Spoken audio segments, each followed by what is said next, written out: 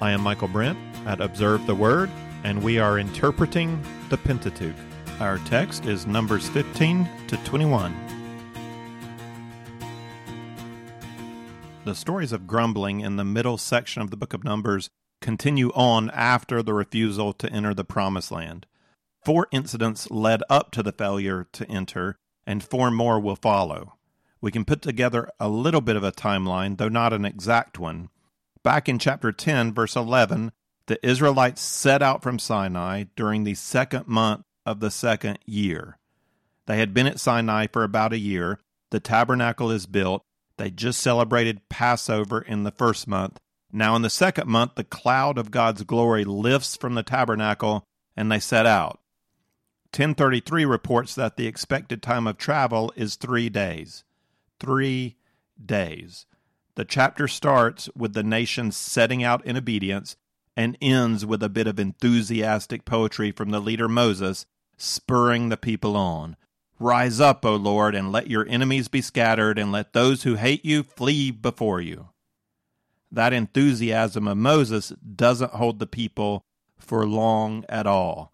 3 days is a long weekend. That's how long it should take from Sinai to the Promised Land. That makes the grumbling of chapter 11 all the more poignant. The people could not hold on to their faith for 3 days.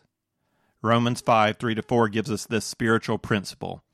We exult in our tribulations, knowing that tribulation brings about perseverance, and perseverance proven character, and proven character hope. The journey was not meant to be a great test. The people did not have the best food, but you don't have the best food on military maneuvers or on a camping trip. And they did have food. They didn't even have to carry the food. The manna came to them. Every June, our adventure education staff guy, Nate, takes Leadership Lab International students on a 3-day trip to build the team. We've always eaten well, thanks to Nate's wife, Mia, who's an expert in packing light and tasty. Nate's taken LLI team members hiking, canoeing. This year, they kayaked around an island. On the first canoe trip, Johan from the Philippines talked us into eating grasshoppers that we roasted over an open fire. I ate mine and offered one to Johan. He said, no, I've eaten grasshopper, but I don't like to eat grasshopper. The students always enjoy the weekend with Nate. It's an adventure. It's amazing how hope can change a situation. And most of that rested on Nate for us. We trusted our leader to take us from start to finish with adequate food and water and sleep in between. It's not great food. Sometimes the water tastes like purification tablets. The sleep is never very good, but our mindset's on adventure, and we have a sure hope that everything's going to turn out all right. I don't think my character's grown a lot from joining the trips because Nate has everything under complete control. I just have to go along. I wish I could have that same trust in God no matter what adventure life brings. When the tribulations come, if I trust God to bring me through, that gives me strength to persevere. And if I persevere, then my character is proven trustworthy. And if I experience God bringing me through and working in my character, then my hope grows. That's the underlying principle here. A confident hope that brings us through tribulation results in a more confident hope. But I think how often do I bail out at the last moment? I think I'm at a breaking point, so I give up or I lash out. And if I just held on a few more hours or another day or two, I would have made it to the end of the trial. This generation out of Israel doesn't trust Moses, their leader, and they don't trust God. They had learning moments like this before, and they had been carried through before. We read about those in Exodus 16 and 17 as the people journeyed to Mount Sinai. They didn't learn from those moments. They didn't exult in their tribulations. They didn't persevere without complaint. They didn't experience the proving of their own character, and they didn't grow strong in hope in their vision of a future promised land. This generation is a mirror for us to look into. Do I trust God through the tough spots in life? Do I bail out or do I persevere? Do I live this life with a strong conviction of the hope that lies before me, of eternal relationship with my Heavenly Father? Is this life a death march in the desert or an adventure wilderness trip ending up at home. How do I view it? After 3 days, the congregation of Israel complained, were punished, complained some more. That was all in chapter 11. They arrived at the southern border of the Promised Land, and they heard the report and saw the fruit brought back by the spies, grapes and pomegranates and figs. Yet in their fear of the land's inhabitants, they didn't trust Moses and they didn't trust God. They grumbled and complained and refused to go in. And then when the punishment of 40 years was laid on them, then they decided they'd go in, with or without God. This is a stubborn-hearted people, and we're not seeing any growth. Faced with the wilderness, they grumble against Moses and Aaron instead of receiving the discipline of God as a restorative rebuke and turning their hearts back to walk with Him. They interpret the negative consequences as having nothing to do with their own behavior. They are not the problem. Moses' faulty vision was a mirage. There is no promised land for Israel. They never should have left Egypt. That was never God's plan. It could never have worked. Moses is the problem. That's the way they begin to feel on the way to the promised land, and that's the way they really feel after failing to get in. Now, the first 4 incidents of grumbling in chapters 10 through 14, they only took a couple of months.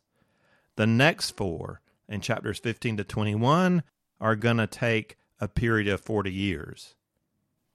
Now, the text seems to give us 2 examples at the beginning of those 40 years and then 2 at the end of the 40 years, though it's a little hard to figure out the timing, which is not clearly stated. But if these events mark the beginning and end, you have to wonder what it was like for Moses and the other faithful ones throughout the whole 4 decades. Maybe those times of transition brought to fore the worst of the grumbling generation, but you have to wonder what it was like throughout. We're going to consider the 4 incidents of grumbling that are recorded for this 40-year period, with a special focus on the one where Moses strikes the rock.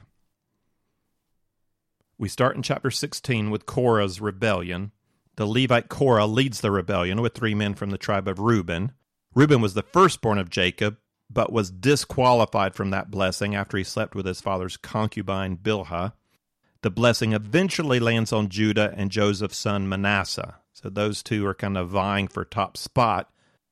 Moses is from neither of those tribes. He doesn't have a claim of Manasseh. He doesn't have the claim of Judah. He doesn't have the claim of Reuben. He has no inherited claim to lead Israel at all. His claim comes from a specific call by God. Korah's claim comes as a cousin to Moses and Aaron. Their fathers are brothers from the clan of Kohath, Levi's second son. The priesthood was not bestowed on all the Levites, only on Aaron and his descendants. The rest of the Levites were to serve the priests in the work of the tabernacle. The clan of Kohath had the high honor of transporting the holy furnishings from inside the tabernacle, like the lampstand and the Ark of the Covenant. They did not, however, participate in making sacrifice or burning incense in the tabernacle. That was reserved only for Aaron and for his sons. Korah has a message for the people, though, and a message for Moses and Aaron, and his message is not entirely false. He mixes truth with error. Let's hear it from Numbers 16:3. They assembled together against Moses and Aaron and said to them, "You have gone far enough, for all the congregation are holy, every one of them, and the Lord is in their midst. So why do you exalt yourselves above the assembly of the Lord?" The first part of Kohath's speech is true. At Mount Sinai, God called Israel a kingdom of priests and a holy nation. They are all holy, and God is in their midst. True. Rebellion doesn't recruit followers if the message is 100% false. Satan works by mixing truth and lie. The second part's the lie. You exalt yourselves above the assembly of the Lord. Is that charge true? Moses and Aaron do claim special roles of leadership over Israel. The question is, who put them there? The answer is, God exalted them over the assembly of the Lord. God gave them that role. And Moses doesn't fight for himself. He relies on God, who sets up a power encounter. We see this occasionally in the Bible, as with Elijah and the priest of Baal, and fire comes down and burns up one and not the other. God doesn't normally validate his leaders with such a clear and severe manner. But these are critical times for the people of Israel. So Moses tells Korah to bring 250 of his men with censers for burning incense to the tabernacle. The censers are interesting. Why did God command they bring censers? Well, Korah is claiming the right for himself and others to participate in the priestly rituals. Moses has said that right only belongs to Aaron and his descendants. And Moses has frightened people away by saying that if anybody else enters the tabernacle, they'll die.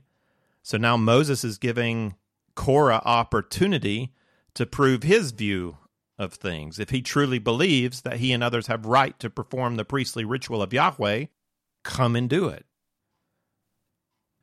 Now, if you believe in God and you believe that Moses and Aaron have been called by God, would you accept the challenge to come with your censer and burn incense at the tabernacle? No, you'd be a fool to accept, especially with the near memory of Aaron's sons modifying the ritual of burning incense and being burnt up themselves by the consuming anger of God. You wouldn't come. So Korah must not accept Moses' interpretation of that event. He doesn't believe what he's been told by Moses. He doesn't believe that God has only appointed Moses, and he is ready to challenge Moses with his version, his interpretation of what's been happening. So he comes with his 250 ready to test the Lord. The Reubenite leaders are more suspicious. They refuse to come out of the camp to the tabernacle. So in their response to Moses in Numbers 16:12-14, you hear both their complaint and their distrust of Moses. Then Moses sent a summons to Dathan and Abiram, the sons of Eliab, but they said, "We will not come up. Is it not enough that you have brought us up out of a land flowing with milk and honey, have us die in the wilderness, but you would also lord it over us? Indeed, you have not brought us into a land flowing with milk and honey, nor have you given us an inheritance of fields and vineyards. Would you put out the eyes of these men? We will not come up." They've turned the vision of a promised land upside down. In their discontent, they claim that Egypt was the land of milk and honey, reinterpreting their enslavement and the harsh labor. They also blame Moses for failing to attain the vision of the promised land without taking any responsibility for their own part, their own tribe's refusal to go into the land. And they accuse Moses of treachery, claiming that he plans to harm them, to put out their eyes if they come up to the tabernacle. They believe it's all a big trap, so they stay down in the camp. And since the people are arranged by tribe, their choice to stay in the camp means they're surrounded by their own families and related clans. This is another one of those stories in narrative biblical literature that the dialogue and the details all matter. It all connects. So I'll leave you to study the text more closely yourself. I'm just giving you the overview of the story. Moses and Aaron do not rally the Levites to take up the sword against the rebels as the Reubenites feared. They leave it to God. God chooses to mete out punishment himself. The 250 who burned incense are burned. They're consumed by the fire of God, while those who refuse to come up to the tabernacle think they're safely surrounded by their own people. They're swallowed up by the earth. And the rest of the people are duly terrified, and they run away from the place of judgment. And God then instructs Aaron to take the fallen censers and hammer them into a plating for the tabernacle altar. 1640 tells us this is to be a reminder to Israel that no layman who is not of the descendants of Aaron should come near to burn incense before the Lord. Moses and Aaron did not exalt themselves. God exalted them. It is God's plan for only Aaron and his descendants to serve as priests. That is not up for discussion. The next incident of grumbling is an extension of this rebellion. Number 1641 tells us, "But on the next day, all the congregation of the sons of Israel grumbled against Moses and Aaron, saying, 'You are the ones who have caused the death of the Lord's people.'" We're sitting here reading the Bible, and we get to read an inspired interpretation of all these events. The people of Israel have to interpret the events with eyes of faith. They have to choose who to trust based on their past experiences, present circumstances, and future hopes. But the story of this generation shows a real inability to correctly interpret God's actions in the past and a short-sightedness that cannot see God's promises for the future. It's a very, very human reality. The difficulty of putting past and present and future into the context of God's story is true for every human generation. When human nature is the compass that is guiding our interpretation of events, we just don't understand what God has done, what he is doing, what he will do. And the people of Israel are like this, and they persisted in reinterpreting life in Egypt while blaming Moses for not taking them to a better place. They do not own their own failure to trust God and their failure to walk in faith. They have to find someone else to blame. 1642 tells us that the cloud of the Lord then covered the tabernacle. This must have been a physical manifestation of the glory of the Lord that was not typical. Something noticeable was happening that the people could interpret as a response from God. It's the same language of the appearance of God's glory from chapter 14, which stopped the people from stoning Moses and Aaron and Caleb and Joshua. So now in chapter 16, as God's glory appears, a plague goes forth among the people. And then Aaron makes atonement for all Israel, and that stops the plague. And then God instructs the congregation, we're going to have another test to prove that Aaron is indeed the head of the priesthood. And what follows is the story of the budding of Aaron's staff as confirmation that he and his descendants are truly set apart by God for the priesthood. And again, I'll leave the details of that story for you to observe yourselves. These two rebellions highlight the contentiousness of the people and how that contentiousness targets the leadership of Israel. The leaders are always the target. Moses and Aaron are the target. So they're claiming belief in God. It's not God who is the problem. It's Moses and Aaron who are the problem. Time and again, they fail to persevere through tribulation with proven character. They have to find somebody else to blame.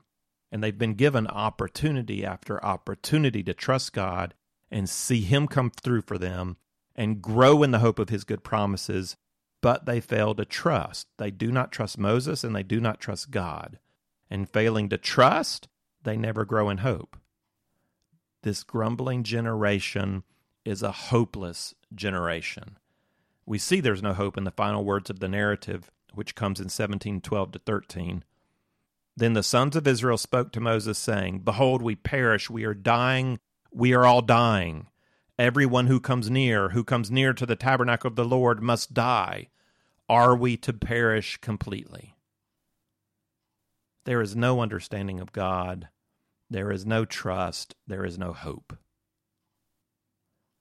The narrative then picks up again in chapter 20 with the third incident of grumbling. I'm going to skip ahead to chapter 21 to our fourth and final incident so that I can then come back to the third incident of Moses striking the rock. The last moment of complaint shows, as a whole, no change in the grumbling generation. It's the same refrain from 40 years before when they could not persevere for 3 days. This is Numbers 21:5. The people spoke against God and Moses. Why have you brought us up out of Egypt to die in the wilderness? For there is no food and no water, and we loathe this miserable food. After this, there's no dialogue with Moses, no verbal rebuke. I guess there comes a time when words exhaust even God. He just sends in snakes. The text calls them fiery serpents. It's not clear whether fiery refers to a burning sensation caused by the venom or whether the adjective describes a certain kind of viper. Either way, it fits with the theme of God's burning anger against this continually stubborn people. In an odd move, God instructs Moses to design a bronze serpent and put it on a pole to give the Israelites a means of expressing faith. It reminds me of baptism. The ritual of baptism does not confer grace or work some kind of magic transformation that changes a person, making them acceptable to God. But baptism does provide a person with a way of expressing faith in Jesus Christ.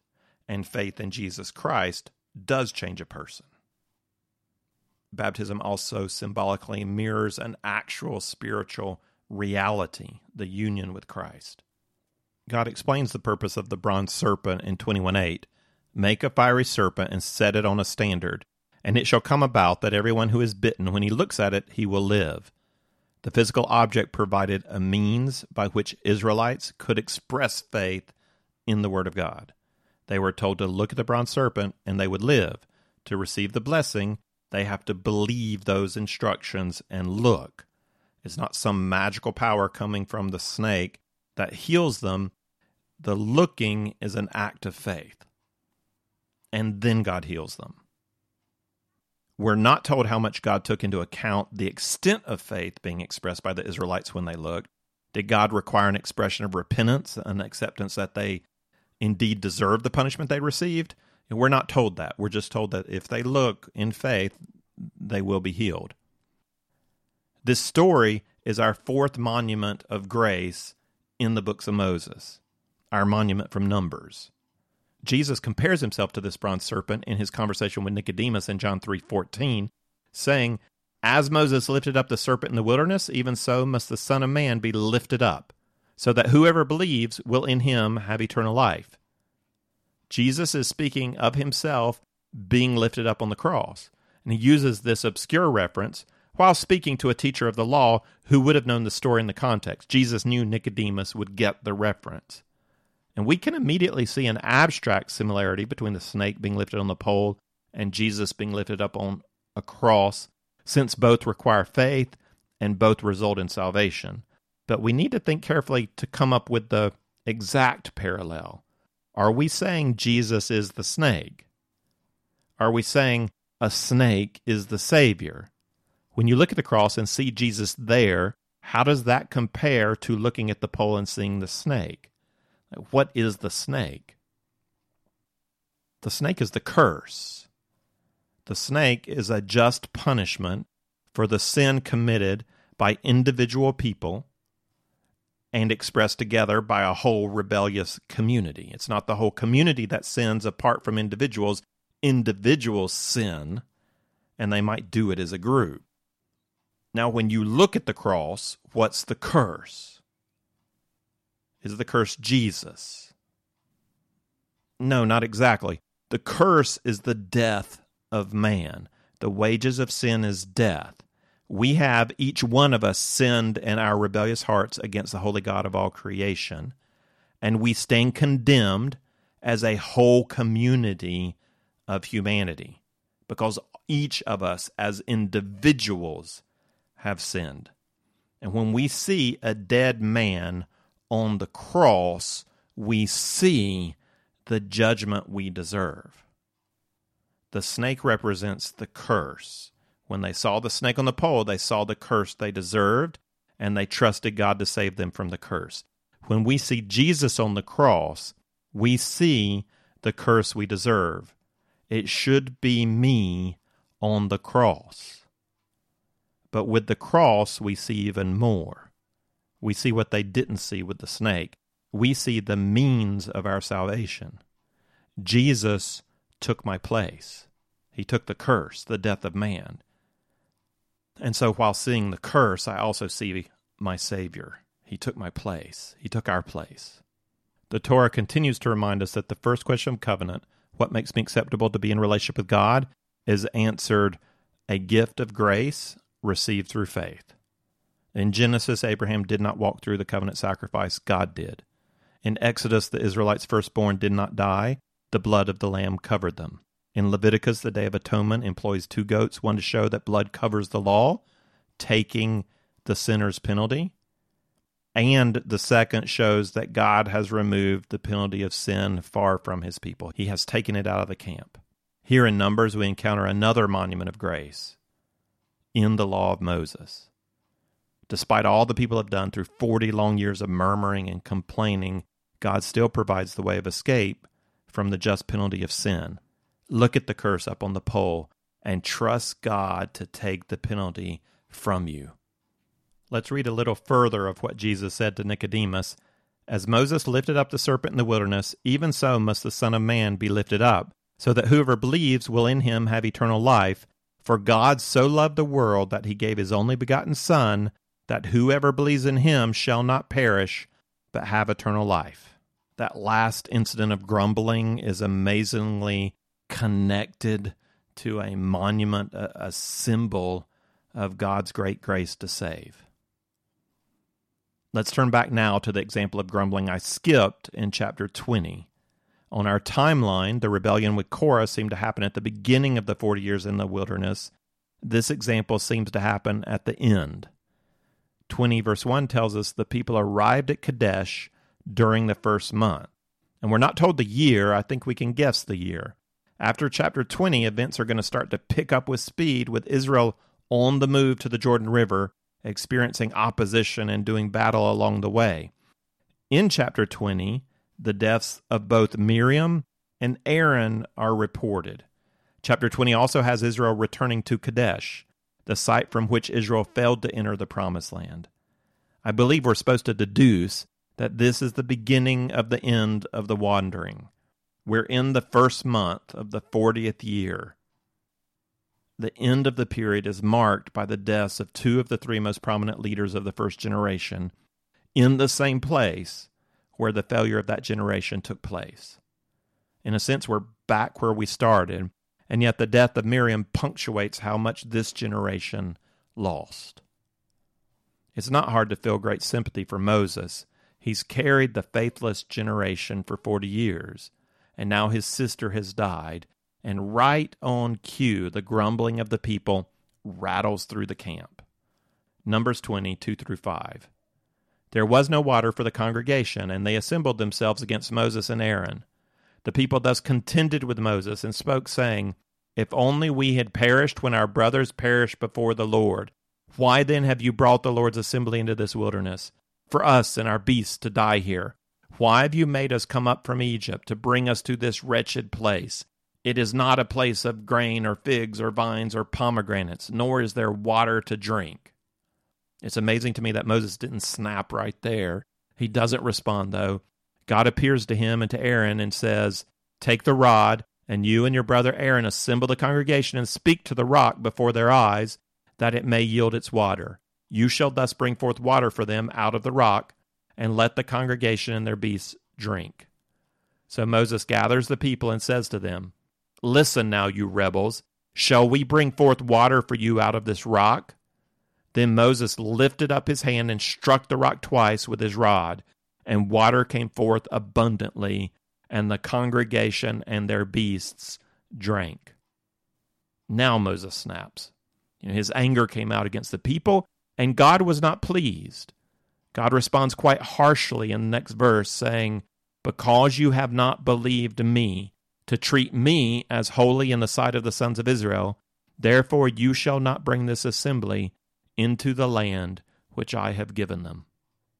That is quite severe. After all his labor and all his faith, bearing this stubborn people, Moses is now not going to be allowed to enter the promised land with the next generation. He will die in the desert with the grumbling generation. And for what? What did he do? Now, we've talked before about how biblical narrative rarely states the nature of a person's heart. We infer that inner reality by the response of God, or by the following consequences that work out in the narrative. The words of God here are not the patient words Abraham received when he complained of having no child. This harsh punishment immediately reveals God's displeasure, so we know right away that something is going on in Moses' heart. The text gives us two small hints. First, in his angry confrontation with the people, Moses says, Listen now, you rebels, shall we bring forth water for you out of this rock? And Moses says, we. Shall we bring forth water for you? And he puts the intention on himself and Aaron, communicating that they are the ones with power to provide water. The text then tells us that Moses lifted up his hand and struck the rock twice with his rod. God had not told him to strike the rock. God told Moses to speak to the rock. And normally that probably wouldn't be a big deal. The point is not that God hands out harsh punishment to people who fail to get the details exactly right. God is not so concerned with whether you speak to the rock or strike the rock. Way back in Exodus, God told Moses to strike the rock to bring out the water. Here he tells him to speak to the rock. Speaking is an acceptable way. Striking is an acceptable way. What matters is the state of Moses' heart. Did he choose to strike the rock as a communication of his anger, to show his power, to bring focus of attention on himself? Yes, he did. That's why God's so angry.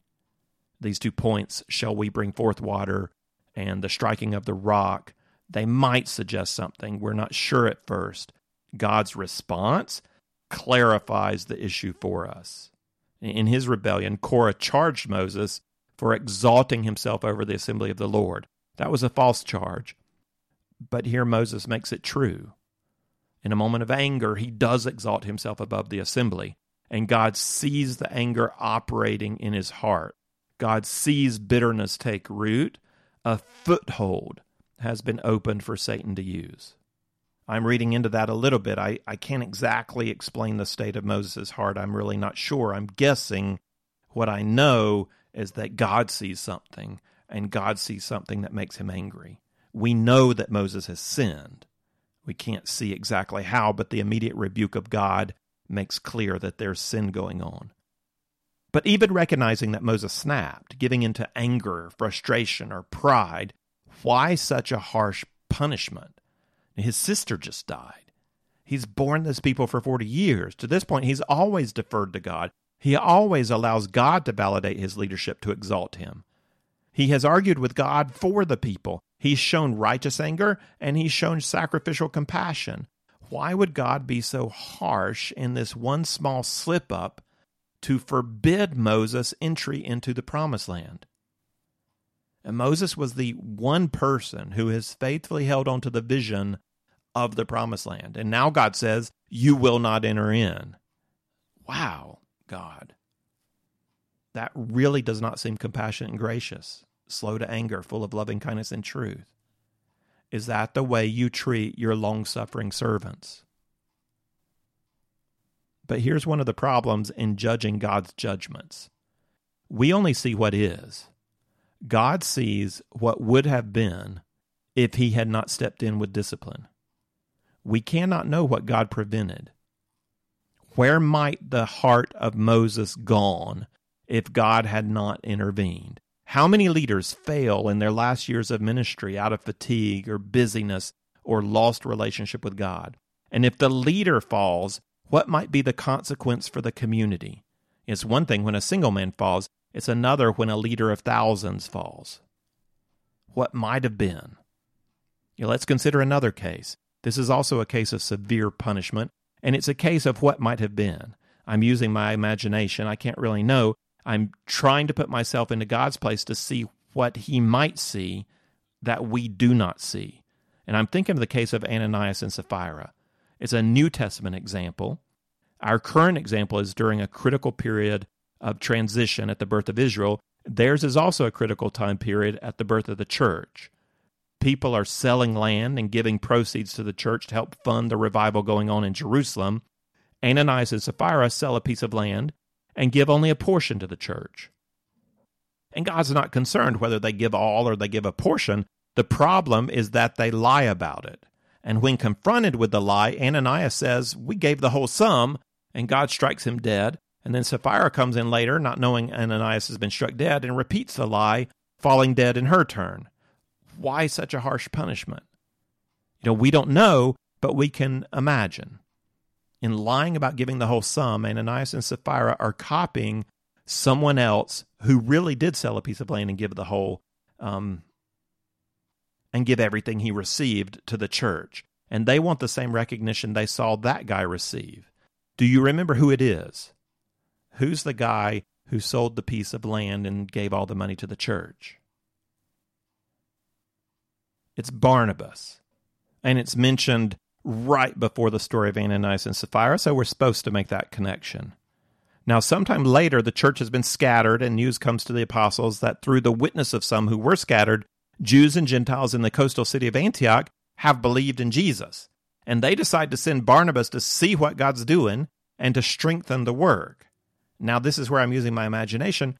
What if God had not struck down Ananias and Sapphira? What if they had continued on as leaders in the church? And what if the apostles sent them to lead the young movement in Antioch? Something of huge significance happens in Antioch. Barnabas goes and begins a ministry of teaching. Then he thinks about the former Pharisee Paul, who's not far away in Tarsus. And no one's heard from Paul for a while. After Jewish leaders sought his death and he was sent away from Jerusalem, he dropped out of the story of Acts. But Barnabas, son of encouragement, didn't forget about Paul or the power of his teaching. Barnabas thought, this is exactly what Paul needs. I'll go get Paul. It's a win-win. It'll be good for Antioch. It'll be good for Paul. So Barnabas goes and recruits Paul to come help him. Does Ananias, if Ananias is leading the church in Antioch, does Ananias ever go and get someone like Paul to help him in ministry? You know, he's the top man here at Antioch. They all look up to him as the one sent from the apostles. He's teaching. The work is growing. Does Ananias go and get someone with a better testimony, better training, more powerful preaching to come join him in the work? No, that never happens. Ananias is concerned with his own image, his own position. He would never invite someone like Paul to come join him, maybe somebody lower than him that he could mentor and he could still be the top guy, but not a Paul. The fledgling church would be without Paul. We'd have no work of Paul, no missionary journeys, no letter to the churches in Rome or Galatia or Ephesus or everything else Paul wrote. None of it would exist. And I'm not saying that we have any idea that the apostles really would have sent Ananias and Sapphira. I'm saying that leaders make an impact, and we can imagine what kind of impact Ananias and Sapphira might have had if God did not remove them. God protected the early church from the hypocritical, self-centered leadership of Ananias and Sapphira. We never know what God's harsh discipline may be protecting the church from. You know, we see what is, God sees what would be. And coming back to Numbers, we're faced with the same problem. God sees what might be. We don't know whether this is the moment that the leader's heart is turned, that this is the moment the root of bitterness takes hold in Moses, the moment that Satan gets a foothold, the moment Moses builds a wall between himself and God. Was this that small yet critical moment that the heart of Moses changes course? It's been said that power corrupts and absolute power corrupts absolutely. Now, that's not an exact truism, but it communicates a lot of wisdom. How many men can navigate with integrity the kind of authority given Moses over an entire nation where he has served in the roles of prophet, priest, and king? How many men can serve in such a position without giving in to the pool of pride and power? We empathize with Moses over the death of his sister and the constant grumbling of the people. We empathize. We have compassion. At the same time, we also know the human heart, and we can imagine the dark grip of bitterness finally taking hold in his heart. God sees something. We don't know what he sees, but he sees something, and it's ugly. And it has the potential to derail the whole ministry of Moses, to topple Moses and the people of Israel with him. God grabs hold of that worm and crushes the life out of it. The harsh discipline of God is also the abundant grace of God. I believe the Lord here is strengthening Moses to finish out the race set before him. He's still got to get the people to the Jordan River. He's still got to transfer power to Joshua. He still has to write the first 5 books of the Bible. None of that's happened yet. The rebuke of God works as a surgeon's knife to cut out the cancer just beginning to form, resulting in new strength of heart and soul. There is no retort from Moses, no complaint. I believe he saw where his heart was taking him. I don't know how long it took him to see the punishment as grace. I imagine it was a struggle over time to come to terms with what had happened. Moses is a real man. The rebuke and punishment could not have been easy to receive. He really did want to go into the promised land. He was still talking to God about it even after he settled the people in the plain of Moab just across from the Jordan River. He wrote about that longing in Deuteronomy 3:23-28. He says this, I also pleaded with the Lord at that time, saying, O Lord God, you have begun to show your servant your greatness and your strong hand. For what God is there in heaven or earth who can do such works and mighty acts as yours? Let me, I pray, cross over and see the fair land that is beyond the Jordan, that good hill country, and Lebanon. But the Lord was angry with me on your account and would not listen to me. And the Lord said to me, Enough, speak to me no more of this matter. Go up to the top of Pisgah, and lift up your eyes to the west and north and south and east, and see it with your eyes, for you shall not cross over this Jordan. But charge Joshua and encourage him and strengthen him, for he shall go across at the head of this people, and he will give them as an inheritance the land which you will see. I imagine that Moses came to terms with this reality before he died. His role was not to take the people into the land. And whether or not that was a result of sin, God would incorporate that into his good plan for the next generation. Moses stayed faithful and true to the end. And the death of Moses provided for a better transition of new leadership. Joshua had to step up. Joshua had to lead the people into the promised land. It would be time for a new leadership over a new generation. And that would work better if Moses was held back and Joshua went on. Now, God works things out for the good of those who love him, even when working that out is a consequence of our sin. I want to end by adding 2 additional lessons of leadership to the 4 we considered in our last lesson.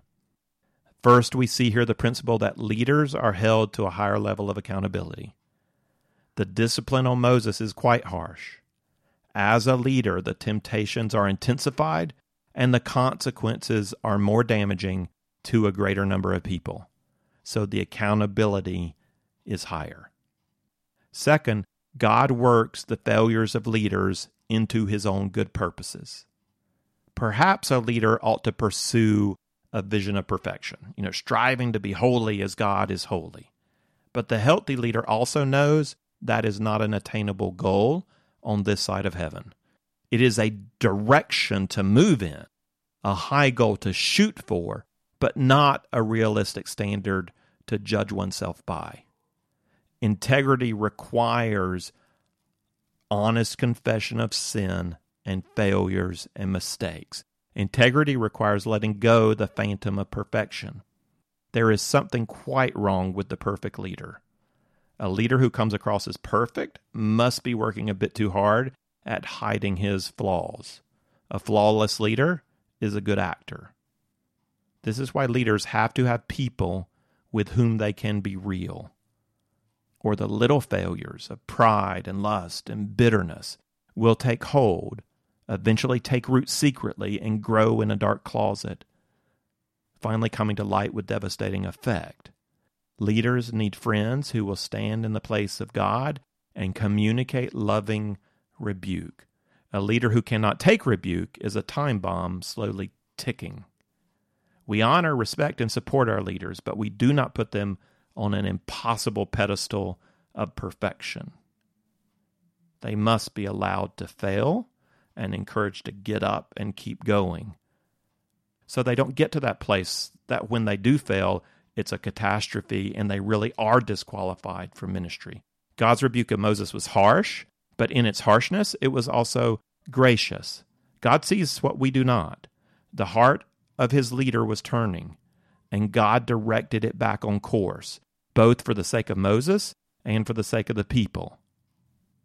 May God rebuke you, and may God rebuke me, and keep our hearts flowing fresh as we receive rebuke, confess our sin, receive forgiveness, and are filled with the goodness of his Spirit as we continue to walk with him.